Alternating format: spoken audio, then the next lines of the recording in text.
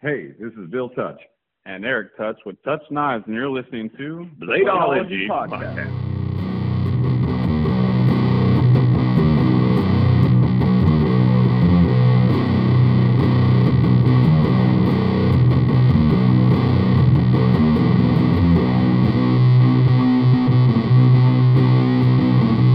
We're going to jump into it like we do every week.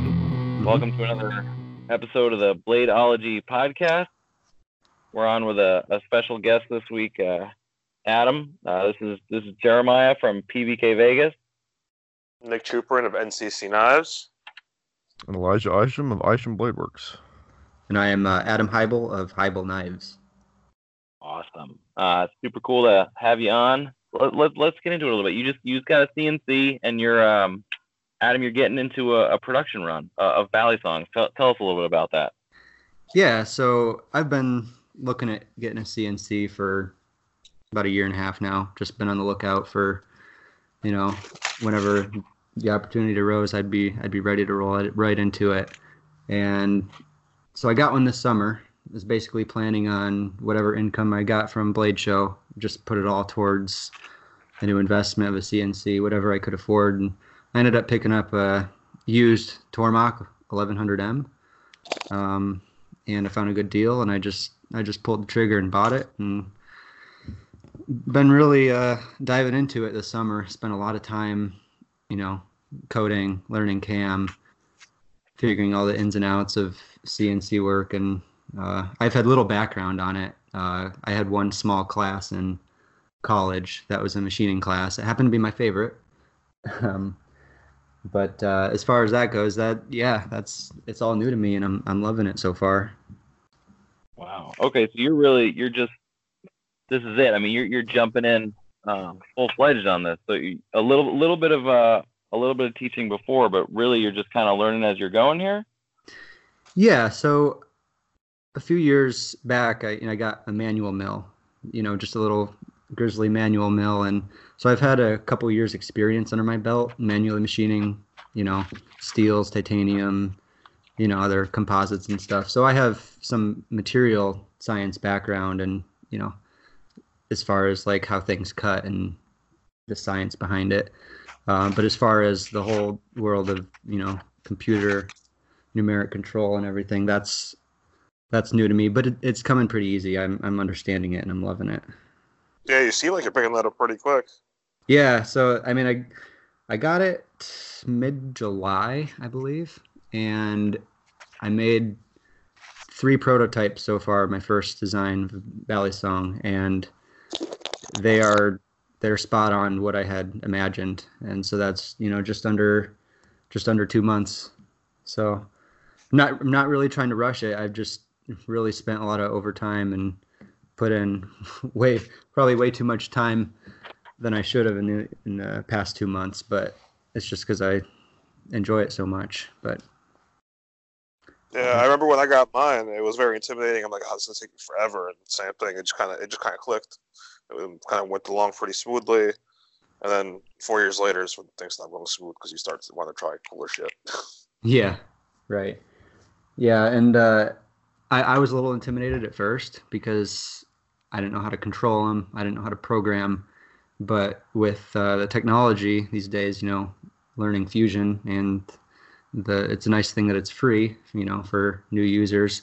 So I just got right into modeling, and I have a pretty good background in SolidWorks because that's what I took SolidWorks class in college, and then for years designing my custom knives, I used SolidWorks just as like a layout design space.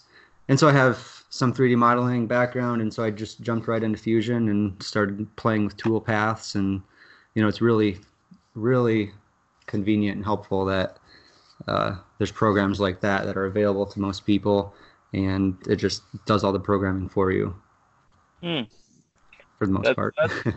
That's an excellent segue into making it sound too easy. So how long have you been making knives for? I made my first knife in 2014, which was a year out of high school. So I was 18 years old. And what kind of knife was it? Was it a Bally off the bat or a fixed blade? No, it was just a simple fixed blade. Yeah, with my Carta handles, 154 CM blade. And how'd you hear about custom knives, or just like how did it come into your realm of knowledge? Yeah, so I guess now we're getting into a little bit of like the history of how I got started and everything. And I really had no exposure to the custom knife world. I thought like $200 for a knife was insane. Like, why would anyone pay $200 for a knife, especially because early on I was into Balisongs and I wanted a Benchmade for Christmas, and I was still in high school. And that was like the only present I got because it was, way out of my budget, but, I got it for Christmas and it was just awesome. Then I just started playing with, tricks and stuff. And so I was into Balisongs before I started making knives, but I started with fixed blades. So that's smart. That's a good way to get into it, right? Benchmade is a sort of ever present Balisong maker, always there, always has been. Mm-hmm. Now, and Adam, how did you get into Balisongs? I want to ask real quick. Like, you said you got into knives like kind of late in the game, but how did you get into specifically Balisongs? Well, I guess back in middle school was a time frame. Mm-hmm. I played just some like small handheld video games on PSP, and there was one player in particular that had a YouTube channel, and he did a lot of tricks with the Balisong, and that was before I didn't even have one. So I just bought a cheap China Balisong for like $10-$20 or whatever, and then I ended up getting a few more after that because I liked learning tricks and stuff. Because I thought the art of flipping it around and stuff was fun and a neat idea, so I wanted to try my hand at it. I was never the best. I learned a few tricks, but I kind of gave up flipping after I cut up my fingers too much. So yeah, you gave it up and you started making them. Yeah, right. I let my customers do the flipping now. There you go. Interesting. Did you ever get into like modding them as getting into Balisongs? I know a lot of guys end up getting them and then they mod them and then they eventually turn into like grinding and making them. Did you ever mod them or straight into making? No, I skipped that step. I had literally no idea that people modded Balisongs. I didn't know, besides a couple of the really popular names, I didn't even know people made custom Balisongs. That's how out of touch I was with the knife community, and as far as the art of making knives was. Like, I literally, with no prior knowledge, I took my Benchmade and my couple other cheap China knives and went up to my dad's shop and just started making my idea of what I would want a Balisong to be. And then I started posting about it on social media, and it took a while, but I gained a following and people started liking my work. And I was like, whoa, there's actually a lot of people out here that are really into this as much as I am. And so that's what kind of drove me. Tell me a little bit about your first sale. We ask guys that sometimes. So you made the knife, and then did you sell it on social media, or did you sell it to someone you knew in person? How did you sort of navigate that? Yeah, so that was, let's see, it was the second Balisong I ever made. I made it with stainless steel liners, carbon fiber handle, scales. I can't remember if it was AEBL blade or 154, but I didn't make it to sell. And someone just contacted me on Instagram, asking if he could buy it. So I was like, yeah. So that's kind of where it went. I don't really remember a whole lot of the interaction, but it was pretty rewarding to find someone right away who was wanting to pay for my work. And at that time, I was selling Balisongs for like $250-$300 because, well, that's what I sold my first one for. And cheaper than Benchmade. That was a lot. Like, Yeah, a little compared to some Benchmade's, it's cheaper, but it was more than the value of the one Benchmade I had, and it was pretty neat. I would imagine it's great to get feedback from people and to find someone who's willing to part with that money for a knife is I mean that's some self-confidence that's well needed, to put into that craft. Yeah, absolutely. Yeah, and then I think my second sale led to like 3 or 4 more sales from the same guy, and that just caught me way off guard. Like, I'm like, this is insane. I did not expect this, but all right, I'll keep making them and selling them. This is really cool. So then I just Now, how long after you started and you made some sales it took you to go full time? I was just about to ask that. Yeah. Well, I went full time starting this year. So I started making knives a year out of high school. I went right into college. I was a full-time college student for the next 4 years, getting my Bachelor of Science in Mechanical Engineering, and living at home, about 15-minute commute to college. So all of my spare time, while I'm not at class or on campus, I was making knives. And it wasn't until a couple years after college, which is now a few years now, that I went full-time, because I even had an engineering job that I decided to part with and pursue knife making instead. And I was part-time knife making, part-time knife or engineer, even split last year. So I quit my job last year and I went full-time in January. No, I didn't get that for a second. Did you get your degree, your bachelor's degree, or your degree for engineering? Yeah, I graduated in 2017 with a bachelor's degree. Okay, so we had a pretty much like similar path. I was in school for mechanical engineering, but like I was ahead because of how my school used to work. Yeah. So I left and I was like, okay, I'm gonna give this 2 years full time before I go back to school, because I was 2 years ahead. I graduated high school with associates. Okay. So similar thing. That's interesting. I didn't know you were in school for engineering. I actually got that. Yeah. And I do love engineering, but just a desk job wasn't cutting it for me, especially after I found my passion, which was making knives. And I mean, if I didn't have this passion to making knives, I'm sure I'd still be back, with an engineering job and, somewhat liking what I did. But I couldn't sit at a desk every day and go a full day without thinking, at my shop, I gotta do this. I gotta work on this blade, thinking different blade shapes, different handle designs, different, ideas just popping around. That's pretty funny. That was literally me right after high school. I couldn't get through school because I was thinking about those knives. I'm like, if I do this, and I was like, okay. And then when I realized how much of a desk job my job would have been for the first 10 years, and that just kind of veered me off of that whole thing, because I thought mechanical engineers go out of the field, and like one of my professors is like, you don't really go in the field for like your first 10 years. I was like, right. Well, okay, I'm reconsidering all this now. Yeah, it was very hard to stay focused while I was in college, because through that whole time I was making knives and growing my business. I was making a pretty decent amount of sales at that point too, and I'm still trying to keep up a good GPA and graduate in 4 years. And I'd probably say that's one of the toughest things I've ever done, was get that. The irony is, now that you have a CNC, you're gonna fall into the same thing I did. The more I got comfortable making knives custom, I would like, oh, this is great. This is not a desk job. I'm working with my hands, so I always wanted to do. And then once I got a CNC, the more you start learning, the more complex your fixtures get, your catalog gets. And now, like, I'm at my desk 2-3 days out of the week. Like, for full shifts, it's like, oh, goddamn, I'm back to this job. Right, yeah.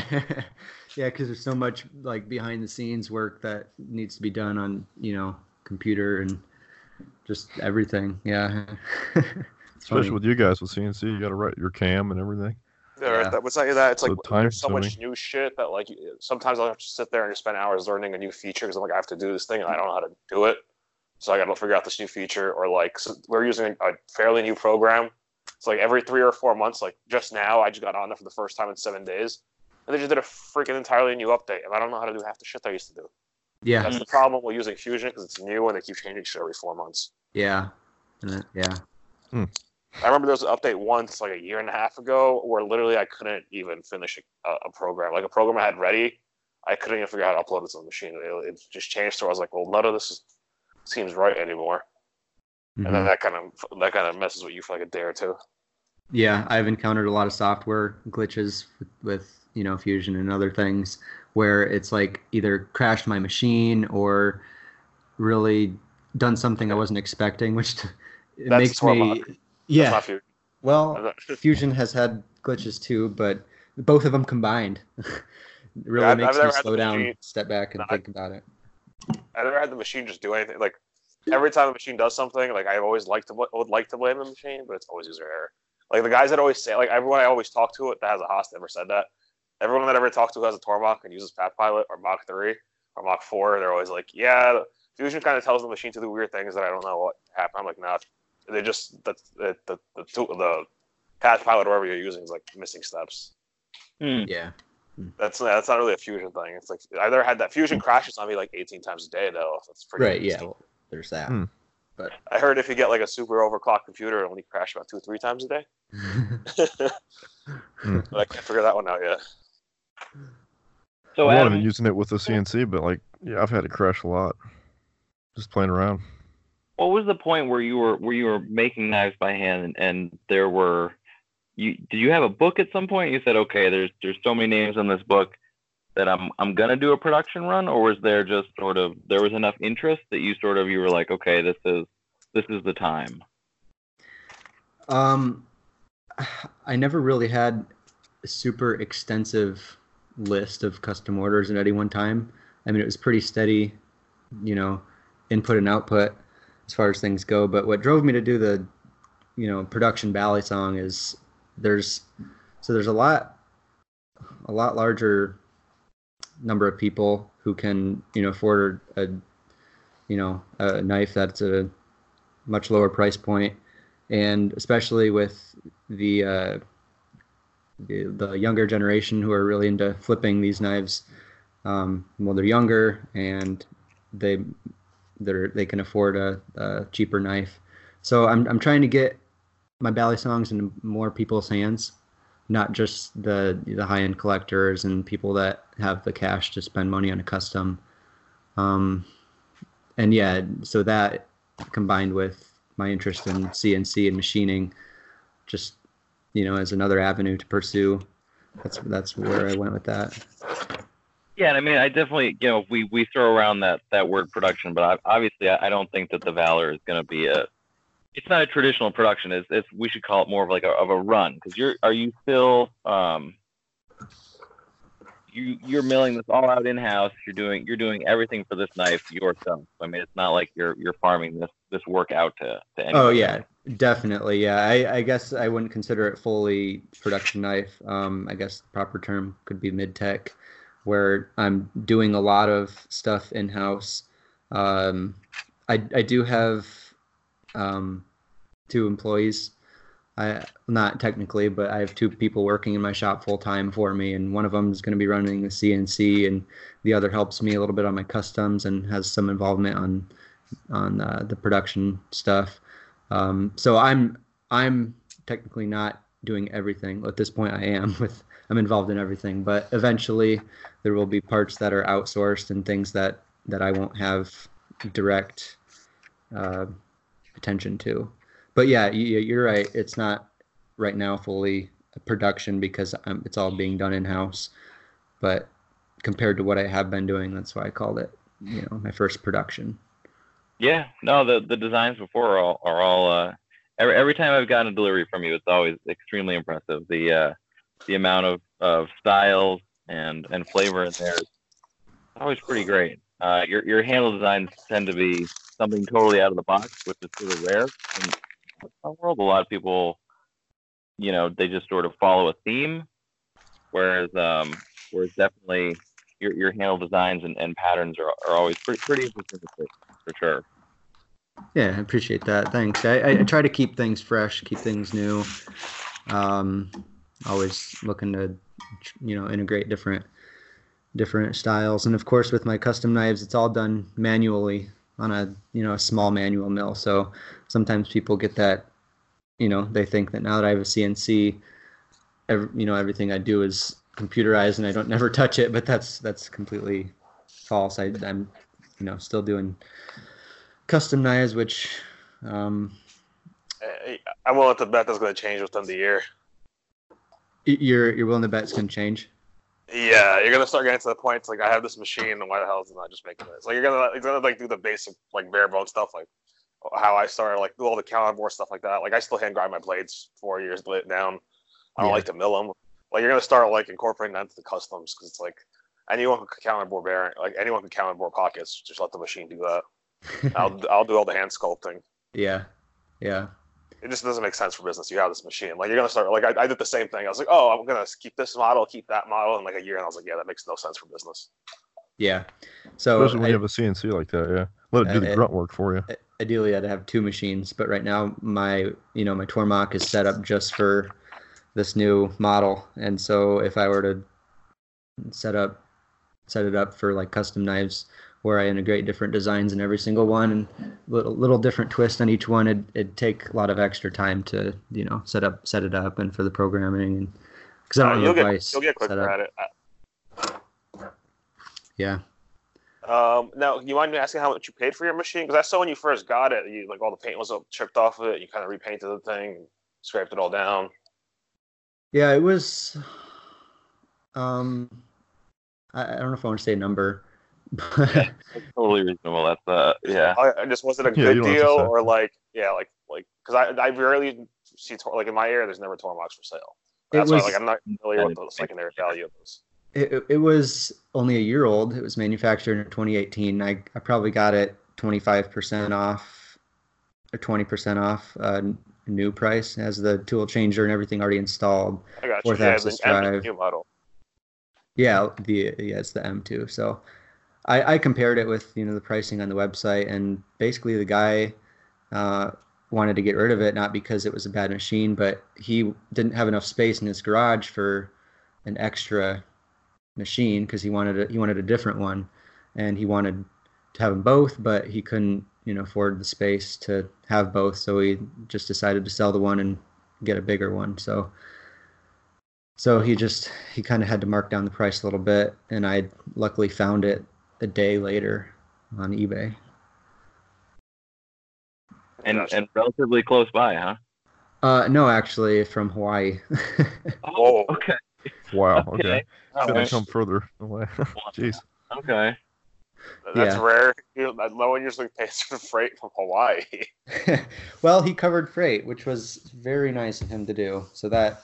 Okay, he was motivated to move. Yeah, and he did great on boxing it up and the packaging of it, and he arranged all the freight and took care of everything, and it was all included. That was generous.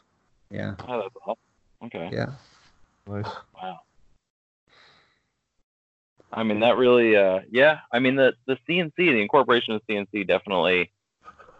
There's so many different aspects to knife making where it can help, and certainly like you were saying, there's that perception of like, well, now you have a CNC, you'll never hand make a knife ever again. I mean, it sounds like certainly there's a possibility to incorporate more of what the machine does to help you make more knives. You think you'll ever lose interest in making things by hand, or you think that's where you started and that's part of your process? Yeah, I don't think I'll ever lose interest in it.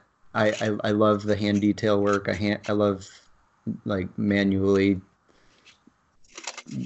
cutting things and involving myself in that, and eventually maybe I might integrate more into CNC stuff, but I keep telling people that no, I'm going to be doing custom knives for a while still. Like, don't think that I got a CNC now I'm just going to quit making custom knives and doing a lot of stuff by hand. I still love that artistic features that I can do with custom knives by hand.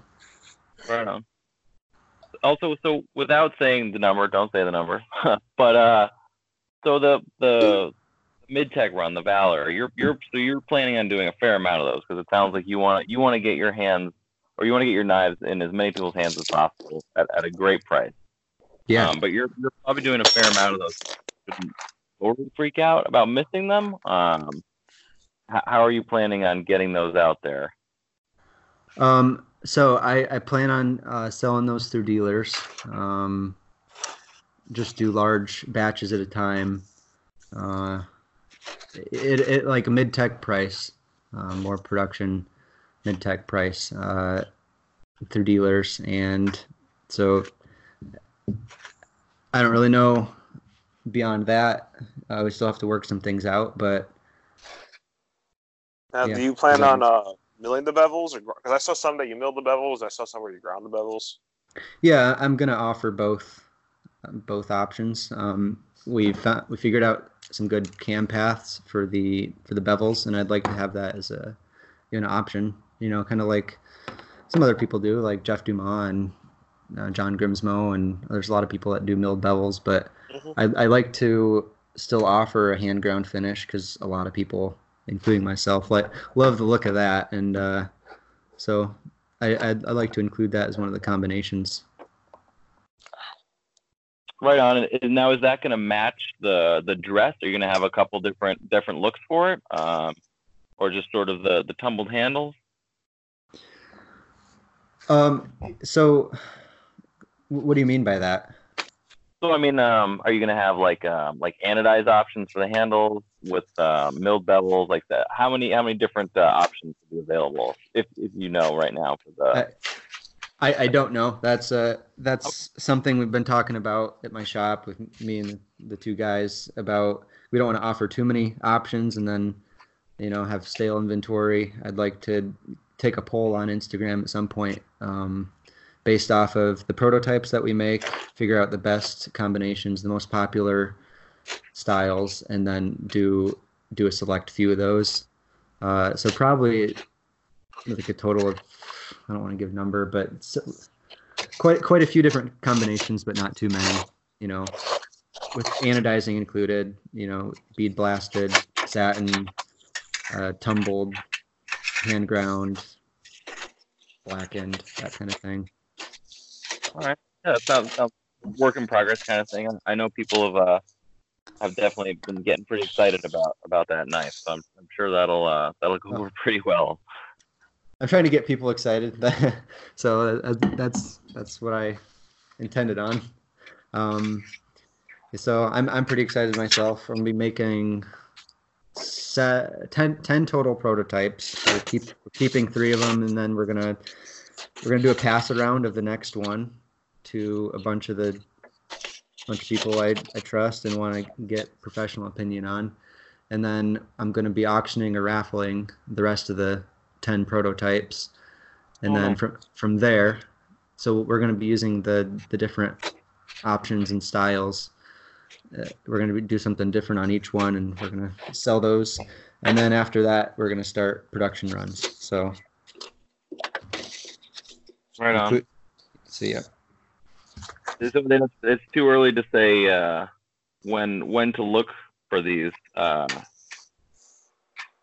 with dealers. Probably in the early 2020, probably. Yeah, I was hoping to, my goal is to shoot for the end of the year, try to get a first big batch out. That's probably pretty aggressive, but I'll definitely be sharing updates and stuff and how things are going, and people can stay up to date with that.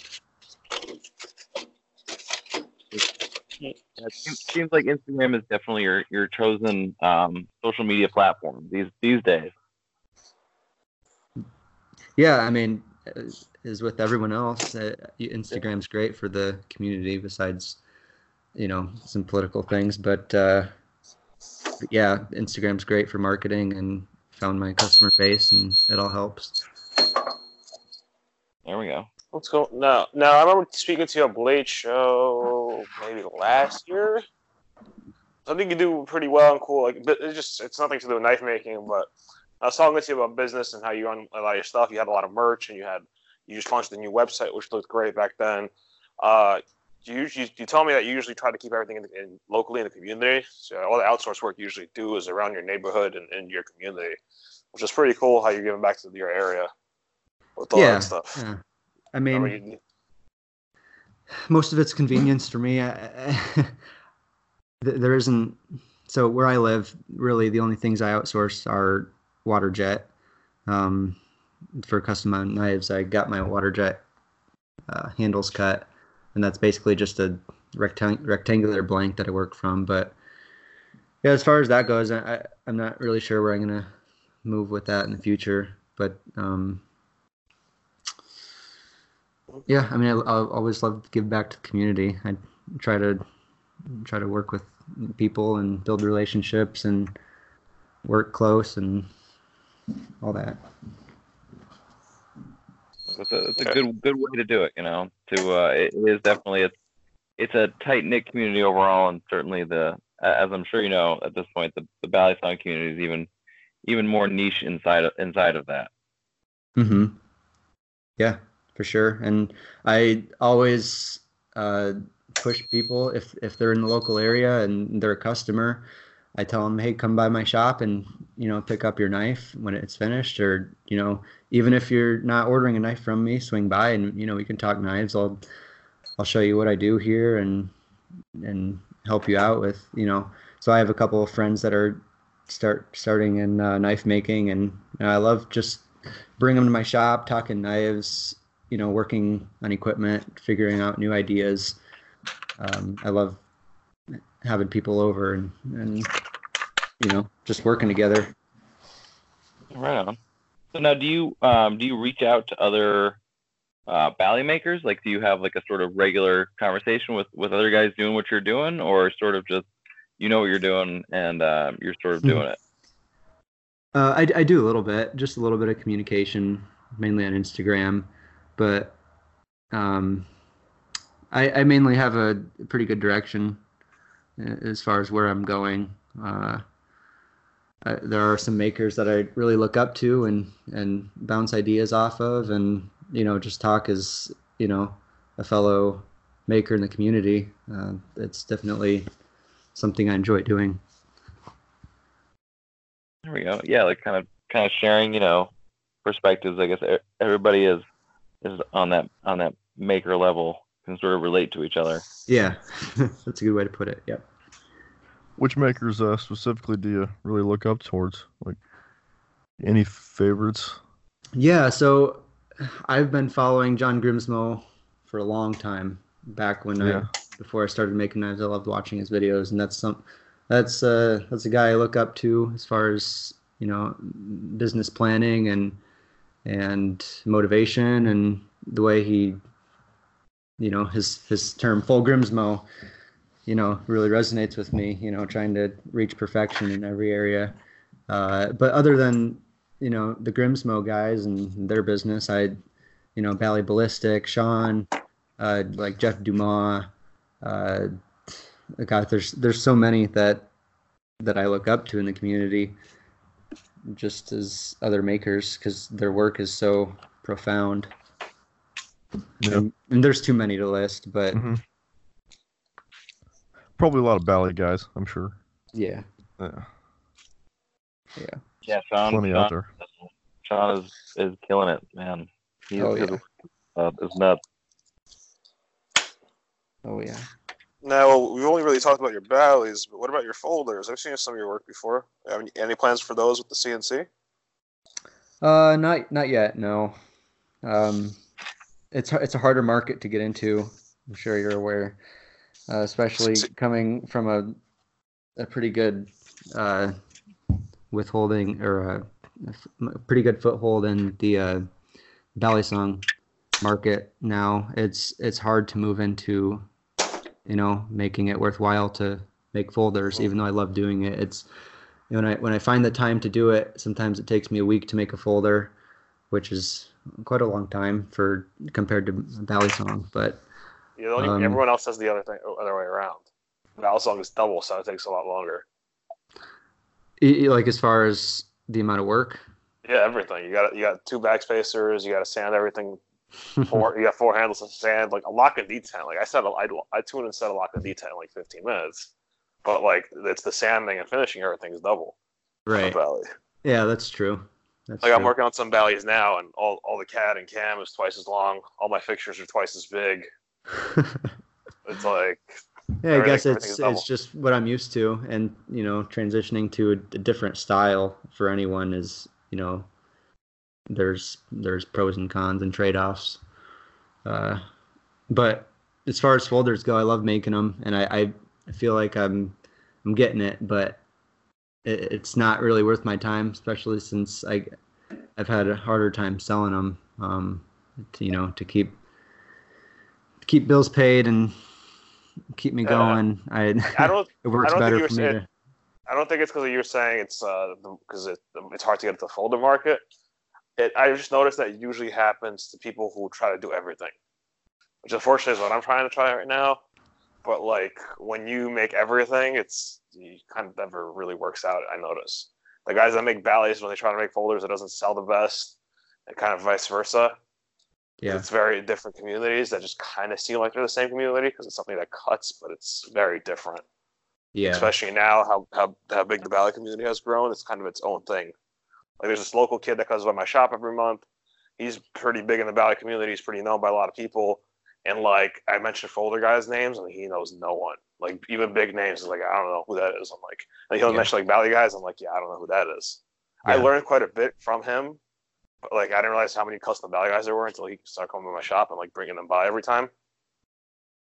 Yeah, yeah, for sure. And there's definitely people that bridge both communities, and collectors and makers and stuff. But that'd be really cool to see, in the future how, the two different communities, so to say, kind of merge together, because it's all knife making, and they're all knives and tools, and there's similarities and differences, but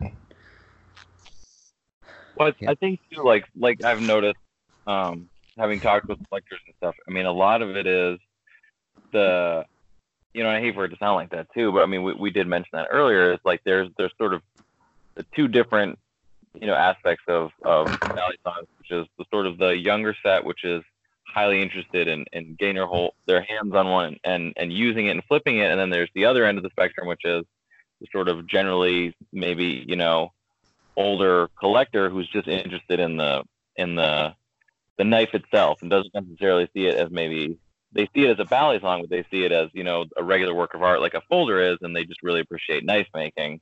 And right at a point the price can be very expensive as regular folders are. But it's like they do collect folders and Balisongs, which is it's an interesting thing with Balisongs, how that works like that. Because I do talk to makers about that too, where it's like now we're seeing a lot of like flipper style Balisongs and less like tactical style Balisongs. Like I remember a time when people wanted like the fast opening single handed knife. Mm-hmm. The smaller Benchmades, the Morphos used to fit into that category perfectly. And now people are looking for something without a latch, without a clip, that isn't necessarily a carry piece, but more of a trick piece. Yeah. It's hard to understand, hard to grasp sometimes. And I can definitely resonate with what you say, because I've gotten requests for, latches on my Balisongs. Well, if I start making latches, most flippers, or not latches, sorry, the pocket clips. So you always have latches. Yeah, well, I mean, latches could work too, but most flippers don't even want a latch. But like, how could you have a Balisong without a latch? Like if you go to use it or put it in your pocket, it's going to come open, could cut yourself. So there's features and design aspects of both styles and knives that like I have to, take into account when I'm making something for somebody, or making a production knife that I want to get in the hands of everyone. Well, everyone's a little different. You can't please everybody, but that's why at that point you just got to make what you want to make, and hope that the market's there and the community's there to support you. Have you ever thought about maybe doing like an asymmetric Bally, like a more like art style Bally, like not necessarily one that you could flip? Oh yeah, I see. Like with curved handles and weird contours. I thought about it, but until now I had a manual, and I was like, there's no way I can do this with a manual and, a grind, not without a horizontal grinder. But I guess now with the CNC it's possible, but Oh yeah, absolutely, yeah. I don't really have an interest in that. I'd probably keep doing straight handles for a while. Yeah. There goes Elijah's plug. What plug? Yeah. Oh yeah. Angling for the detractive. Yeah. Can't do it. Adam, is there a Balisong that you've designed that you haven't gotten able to build yet because you haven't had the time, or it's too far out, or just in general, or do you feel like you've looked at all your designs and you've chosen the best ones, or is there one that's just waiting to be made? No, I've pretty much every idea I've had has come to life at some point in a custom or, in just a random hand-built knife that I've made and sold, whether auction or is one I sent to, if at PVK. Pretty much all my ideas have surfaced at this point, and I guess Valor was the most recent one, where I guess if you would have asked me that a month ago, I would have said this Valor, but no, I don't really have any designs hiding in the dark as of now. There you go. Well, I mean, that's good though. I mean, you have something, you make it come to life, and that's like the fruition of that idea into a knife. Yeah, and that's why you've seen so many different styles and handle patterns and blade finishes and handle finishes and stuff. It's like every idea I have, I try it when I get the opportunity. Loving it, man.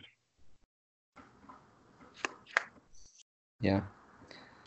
As far as like design stuff, like how many folders have you sat down and drawn? Like just the one, or you got more on the way, maybe? I've made probably like 5 or 6 different designs folders. I made one for a friend a few years ago. That was a one-off. I made a M1. I named it M1, which I got 10 water jet, handles for that, and I haven't made all of them yet. But I don't really have any sketches that are waiting to be made into reality yet, because I've just focused on Balisongs, and I do spend some time just sketching blades and stuff. But even with that, the blades I've sketched, I've made pretty much all of them. Nice. That's the way to do it. Yeah. Don't leave anything left alone. You got to make everything that you draw.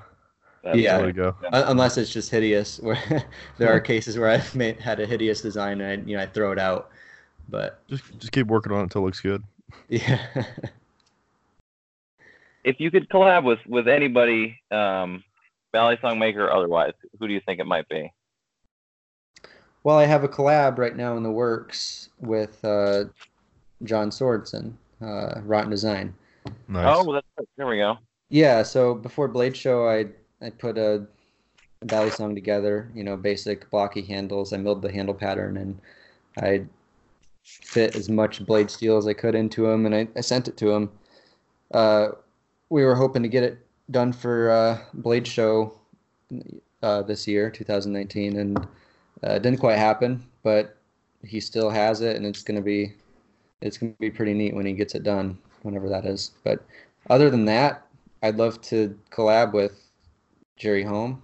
He makes incredible Balisongs, and Sean, Bally Ballistic, and some of the other makers I mentioned that I look up to.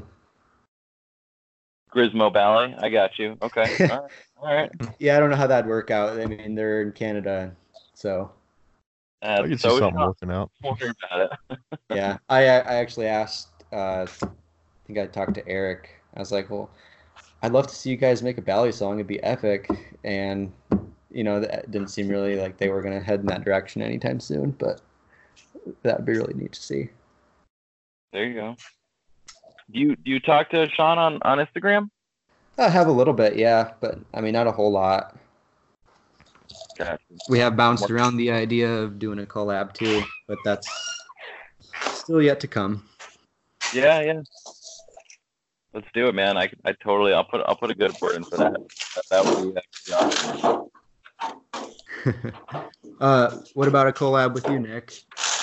Oh, There well, you working go. on it. We were supposed to do the Valley. Haven't really been like that's what you were saying when I was making a joke earlier. I'm like, oh, I'm very good at that. Whatever I have in my mind, just get to it and make that. Unfortunately, ever since my dad joined on full time about 5 months ago, I haven't been able to do anything new. Gotcha. Thankfully, he was gone for about 10 days right now, so I did kind of finish up the CAD work on my Valley. The original one I designed was so tight because I designed like a folder maker where I wanted the ratios to be super tight. But that didn't really work out because I didn't accommodate for the amount of flex that are in the handles. Yeah. And how much they move in time. And so after I made like a rough prototype and it just didn't. It worked at first, but not really. And I had water jet parts cut out, so I was trying to make the parts work. So I spent way too much time trying to make those parts work, and I was like, fuck it, I'm gonna start over. That's what I pretty much did. But you still got the parts and stuff ready, kind of. I have parts for like 10 to 15 sets. Knives. What I'm probably gonna do with those is like all one-offs, probably no latch, no clip, just probably like a leather sheath. Because the only way to make those right is if I take away the latch and move the backspacer down a bit to make it work properly without like worry about it wearing within a year and the edge starting to contact the spacer. Yeah. And then once past that will be a bit different. But yeah, I have to get on that. Hopefully, I'll have some prototypes from me in California. Okay. Should have, because I'm simplifying it.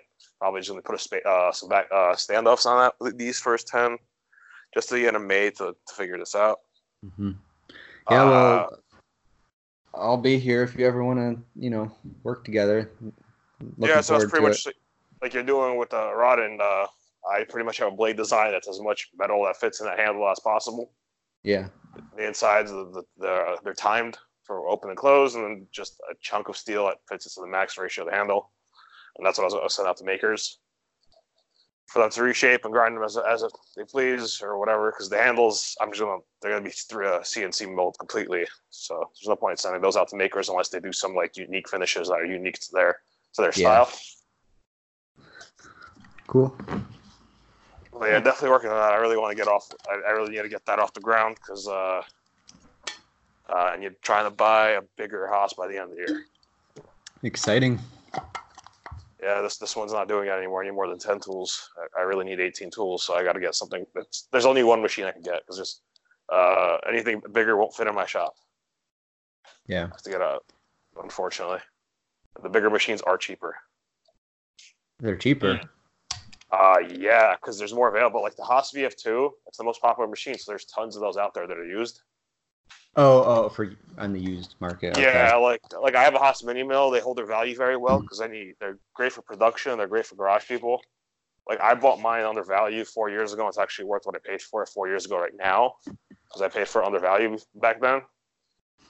And a VF2, they're so packed. They're like a pretty loaded VF2, like a 2010, I could get for like $35,000. But the equivalent options on a super mini mill too, were probably like $42,000. Yeah. And then they're rare to find is also the problem. VF2s, they're all day, every day, any variation you want. With the super mini mill too, it's just kind of like what's there is what's going to be there, and I have to budget in like getting a probe and some additional features. Because like they're very limited, unlike the VF2s, which like, you kind of find at whatever variations you please, because they're so popular, and they're cheaper. I looked into getting a mini mill from a Haas, and I guess I found out what you kind of just described. They were a little over my budget, and I was kind of surprised by that. I thought they would be more in line with with the Tormach. But I guess I just found the Tormach and went with that. But I read the numbers time and time again, and every single person told me, don't get the Tormach, get the Haas. Yeah. A fully loaded Tormach like I needed, with the equivalent of the Haas mini mill, was the price of the used Haas. Another $1,500 when I had the used Haas. And it's a different machine. Like I ran the Tormach once, and I was like, this is a toy. I was like, oh, what do I cut this at? He tells me the speeds and feeds, and I'm like, Really? Like that's the pass? Okay, I guess. Like it's a horsepower and a half machine. Yeah. I don't know. M's a little more, I think. And then the M also has its own actual. It's not a Tormach spindle, right? It actually has like a cat spindle. Yep. Or BT. Yeah, it has an R8. Oh, R8. It's still pain. the MX has the BT30. Oh, okay. That's what I was thinking of. Oh, yeah, that's the black machine. Okay. Yeah. Yeah, like I looked at, I did the math. I'm like, it doesn't make sense. And I ran them. They're slow, they're hassle. And then like everyone who had a Tormach I talked to, they constantly were taking them apart and fixing them, which I didn't really want to do. And I know guys who got Tormachs the same time I got my mill, and they must have taken the mill apart 5 to 10 times in 4 years. I literally never maintained this machine once in 4 years. Like as when I say literally nothing, besides add oil to the whey oil and change the coolant, I've done nothing. I really should get my ass in this machine and like take off the covers, but it's a small machine. I'm a big dude. Last time I got in there to clean it out, like after G10 car fiber, I actually like damaged my knee for about 6 months. So I'm kind of putting it off. Yeah, well, I mean, that's definitely good to know. And moving forward, I mean, there are things that I'd like to be different on the Tormach, but I guess anything I get after this will be an upgrade. Yeah, you get like a 2004 Haas Mini for like 20 grand. Yeah. You got a 2001, 2002 with the prior controller for like 17, 18 grand.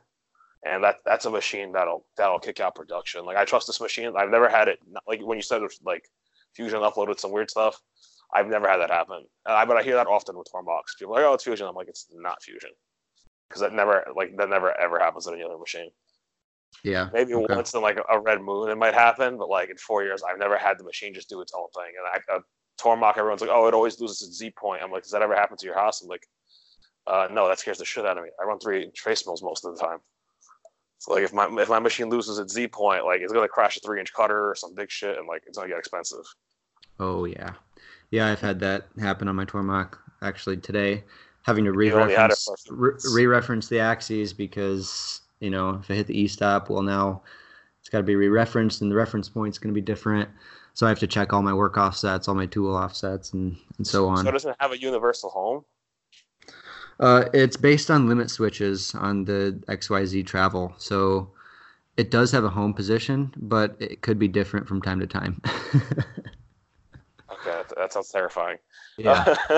I'm just used to coming in and turning on my machine, hitting turning off the E-stop, because I usually turn the E-stop on every time I leave, plugging in the light, hitting the warm-up cycle, making some coffee, getting back to the machine. It's like, if I'm still cutting what I cut yesterday, I literally just load the same parts and hit the green button.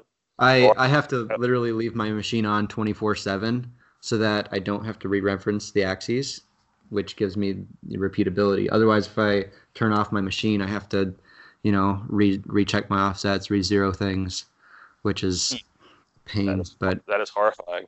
Yeah. Because to me, it's like, oh, did I forget? Did I do it? Or mainly around New York, it's not that bad. Problem is, I'm in a very old neighborhood where my shop is, so the wiring here is old. So if it's really thundery, I do have surges, and I imagine with a Tormach that'll be bad. Yeah. But with their I think if it stops, I just turn on the machine again and hit go again. Yeah, and the MX series now, with the instead of stepper motors, they have servos, and they know their position all the time, whether it's on or off, and that's an upgrade I'm looking to get pretty soon because that'll solve a lot of my issues. Do you know if you could get boxways, or it's only dovetails? I don't know. Because the dovetails like what your manual mill uses, and like that wears over time, and you have gibs. I'm assuming, right? That you have to adjust. Yeah. Yeah, like my machine doesn't have gibs. The boxways they're like that forever. If they go, you just change them, and like they don't adjust. They kind of self-adjust. That's what makes it a VMC, a machining center, compared to like a hobby machine, essentially. Because if you crash the dovetails, they're gonna bend or something. They're pretty small, or like that'll make damage. Like I've crashed this machine pretty damn serious. Like this machine is probably stronger than the VF2 or something like that, just how small it's built and the package of it. From what I was told that when I first got it, I was like, it's a good starter machine because like it could take a beating. I've crashed it a few times to where like I destroyed holders and stuff like that, but everything's good. Yeah. If I do a major crash, I'll just check the spindle, make sure everything's still fine, and never had any issues. And right now, I've had the first kind of hiccup in 4.5 years. I don't really know if it's an issue. It just the ball bar, whenever it changes tools, once in a while it makes a weird noise, which I've never heard before. It's not a grinding noise, but it's like as if the hydraulics are skipping or something like that. I don't know what's causing that. I'm just kind of ignoring it for now. Stop, and then you can't hear it. That's fine. It's like I just put the headphones in. I just kind of ignore it for now. So it sounds like there's no exhaust problem. Yeah, it's like a car. It's like I was just told, like, if it's not grinding, just ignore it. So, okay. Yeah, just turn up the volume. It's fine. If you're still getting good parts, then I guess why fix it? If it's not broke. Yeah, it's just the ball bar. But the ball bar is a scary one because I've seen some, like, even that happened recently to a CNC machinist on Instagram.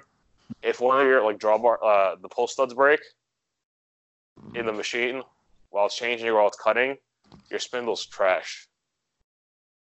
Like I forgot who happened to like within the week, and like that's devastating. Like that was my biggest fear when I got this machine was like all of us because a new spindle, like a spindle on the Tormach's pretty cheap. It's like $750 I think, or $1,200. It's a cheap fix too. It's not that hard. The spindle on a Haas is $5,000. Like, and my machine costs $22,000. Like I paid $22,000 for it back then. It's worth about $22,000 now. But like that's like a quarter of the machine. It's like, oh god. Wow. That used to scare the hell out of me in the beginning. I was like, oh my god, like if I crash this bad, there goes the spindle or whatever.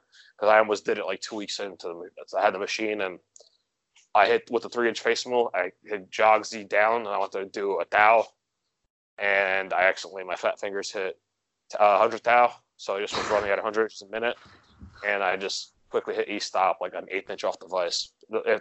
And the face mill wasn't spinning, so that would have been bad because it would have just been a straight crash. Wow. Yeah, yep. I crashed a face mill last month. Completely broke the tool holder. That's why I DM'd you. I was like, yeah, you don't want that many adapters. Right. Yeah, and I since then I got a better setup for it. I got a dedicated shell mill or arbor. Yeah, when I saw that story, I was like, oh, you don't want that many adapters. I should DM you. I DM you, and I go to the next one, and it's like, oh, it snapped. Okay. Oops. You figured that one out. Well, yeah. Got to learn somehow. All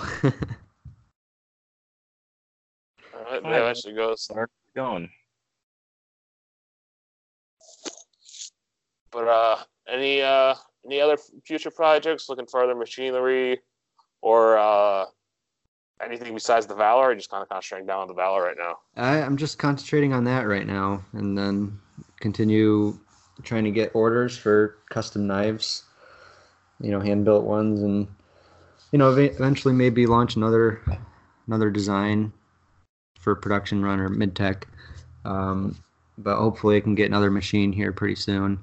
Right now I am located at my parents' house, so that's where I started. My dad has a accessory building where I've taken up probably half of it by now, but I'd love to eventually get another machine in there and Do you have 3-phase? No, I don't. I only have single phase. Just to let you know, if you decide to buy another machine within the year and you're still there, the Haas Mini Mill is the biggest machine you get at single phase. That's the reason I got it. Yeah. That's hard. What? Nothing. No, people don't realize that. The amount of people a 5% kickback every time he says Haas on this podcast. Little. I should contact them like, hey, we get a sponsor. Are you sponsored? That was no. That was the reason I got the damn thing, because I was like, oh, I know I'm moving back to New York within the year, and like there's no 3-phase in New York at all. Yeah. This turned into the Haas Enthusiasts podcast. Hey, I like talking about CNC shit. I haven't done it like a month and a half. Okay.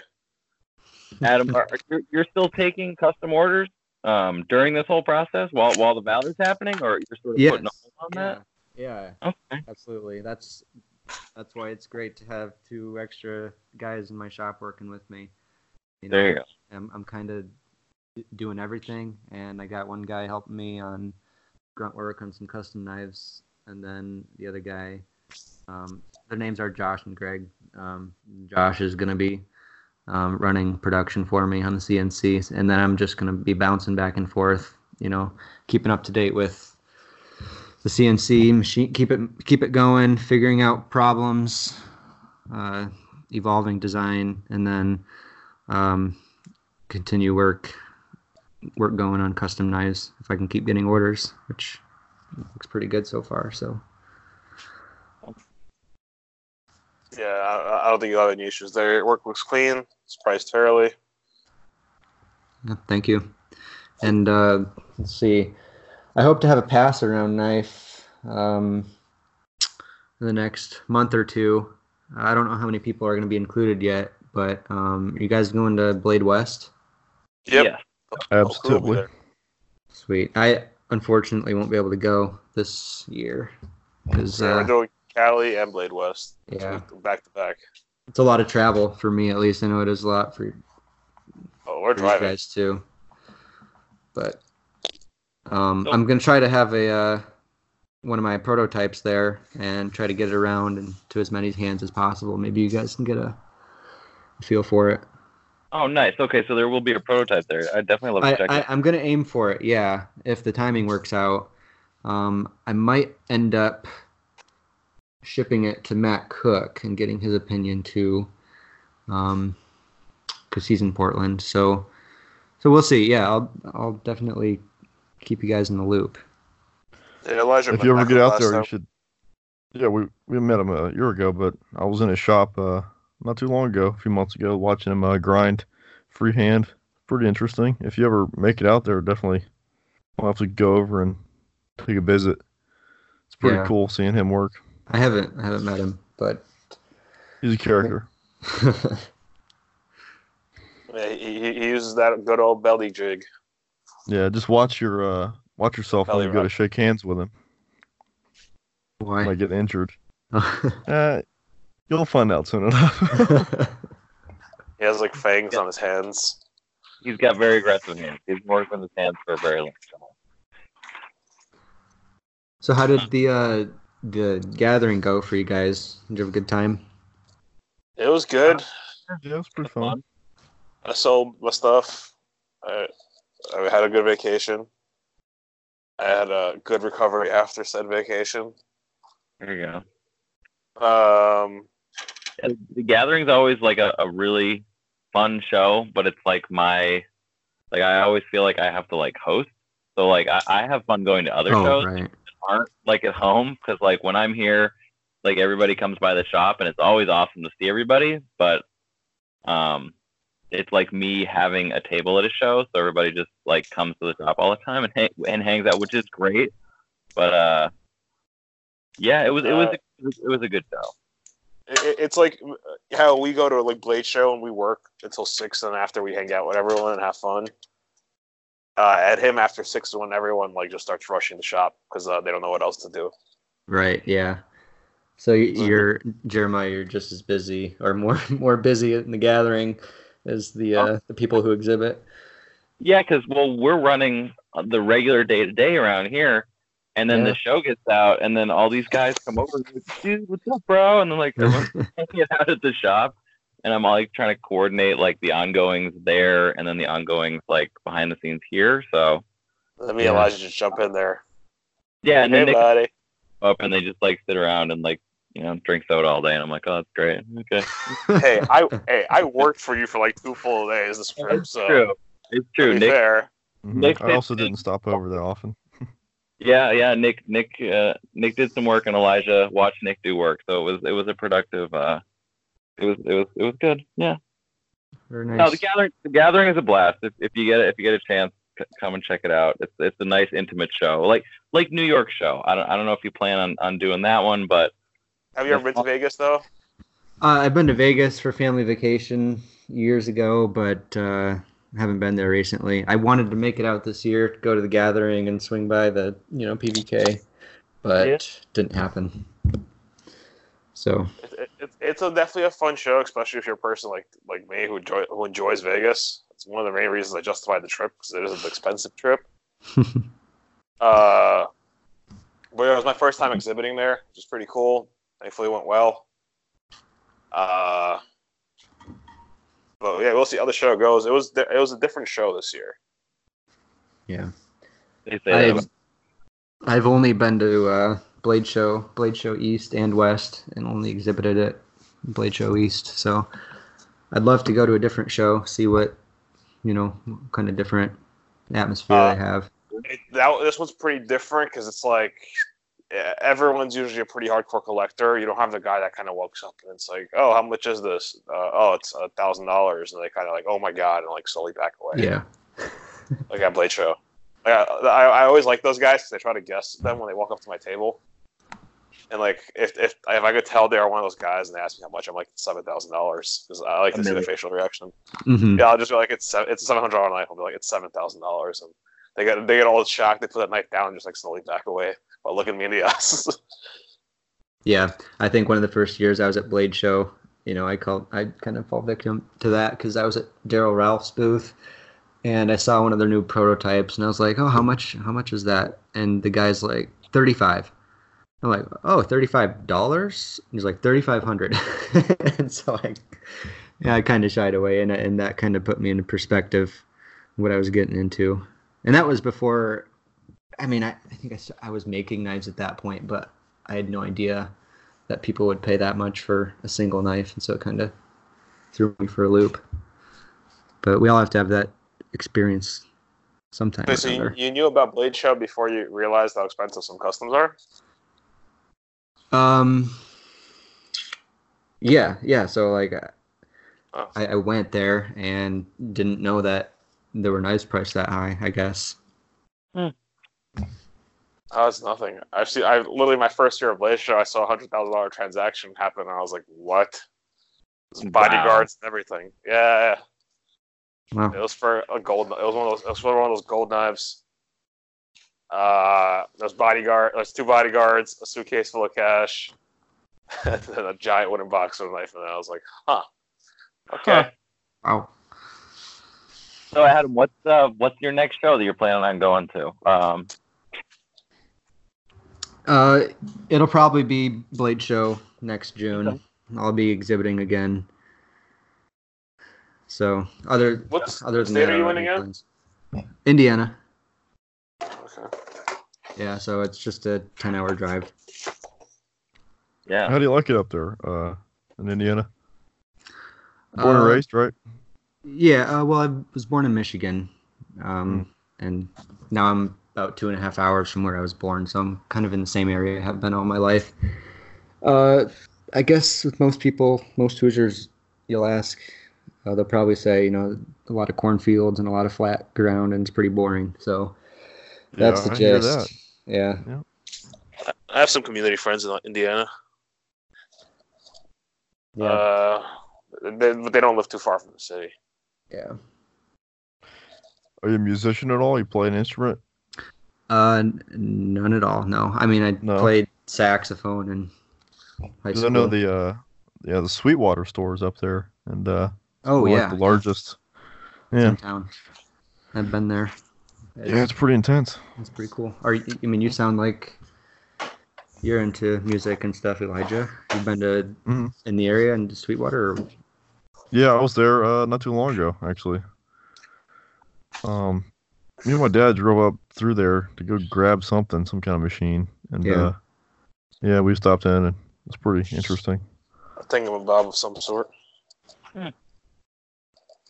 Very cool. Yeah. Oh man. Adam, did we miss anything that we should be asking you, or you want to share anything that hasn't been shared yet? Any other plugs you'd like to make? I don't know. I'm sure there's stuff that I can't think of. That's usually the case. It's usually like 2 hours afterwards. Like, oh shit! Like, should have said this. Well, how about this? What's the best way for people to get in contact with you and stay up to date with Valor news? So my website has a lot of features on it where you can sign up, submit orders. I have, so you might like this, Jeremiah. There's a place on my website where retailers can sign up to resell the Valor and stuff. So there's a place for retailers to get info, and then there's a place for people who are interested, just individuals, to sign up and get newsletters and stuff. That's HeibelKnives.com. That's also where I have custom orders submitted. I have a built-in order form built in the website. And other than that, Instagram at Heibel Knives. And people get my last name wrong all the time, like as far as the pronunciation. It's Heibel, not Heibel or Heibel or whatever. So Heibel, that's how you spell it. The pronunciation can be tricky, especially when other people say their name. I can. Yeah, some people get it right, and it's pretty surprising. But I was giving them a thumbs up if they do.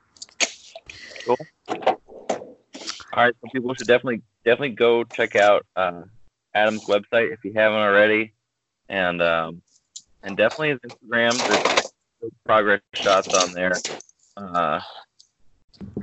Good way to keep an eye out and watch that Valor come together. I know I'm excited to see it, and it sounds like there'll be a prototype at Blade West, so it'll be cool to get some hands on it and do some flipping. I'm hoping for it. And yeah, as far as retailers go, Jeremiah, I'm looking forward to doing business with you if you're interested in getting those in your shop. Yeah, heck yeah, man, absolutely. Can't wait. All right. That'll be pretty epic. Yeah, I'm looking forward to getting feedback from the prototypes and the pass around, and see if there's any more changes we can make to make it best of the best, flipping wise and aesthetics, and just really excited about it. Yeah, no, for sure. I mean, there's it's a small community, but still, you always want it to be as best as it can be.